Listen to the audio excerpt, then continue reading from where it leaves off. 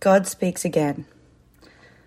Early one morning, 10 years after his first vision, God gave a new direction to the work of the Lower Hutt Church and the Christian Life Bible College. Frank Houston was wakened from sleep by the voice of God speaking through his spirit. Take your Bible and read Isaiah 54. The voice was compelling. He turned to the chapter in the New American Revised Version. Enlarge the place of your tent and stretch out the curtain of your dwellings. Spare not, lengthen thy cords and strengthen your pegs, for you will spread abroad to the right hand and to the left, and thy descendants will possess nations, and they will resettle the desolate cities. Fear not, for you will not be put to shame, neither feel humiliated, for you will not be disgraced. What is this, Lord? What are you saying? He prayed. Clearly God showed his plan.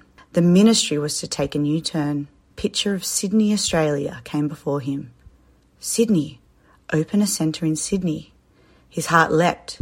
He'd had a burden for Sydney for years. Now God was giving him the go-ahead to do something about it. He would not be involved on his own. The former vision was for the whole church. Out of that came the Bible College. Again, God was speaking to the whole church.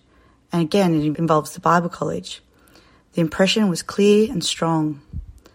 These students are as your sons, your spiritual sons who will possess nations and resettle desolate cities.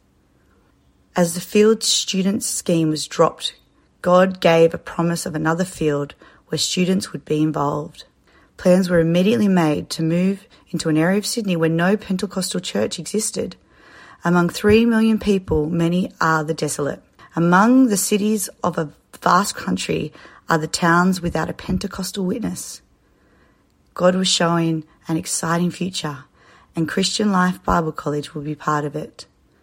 The light which was lit in 1967 goes on burning.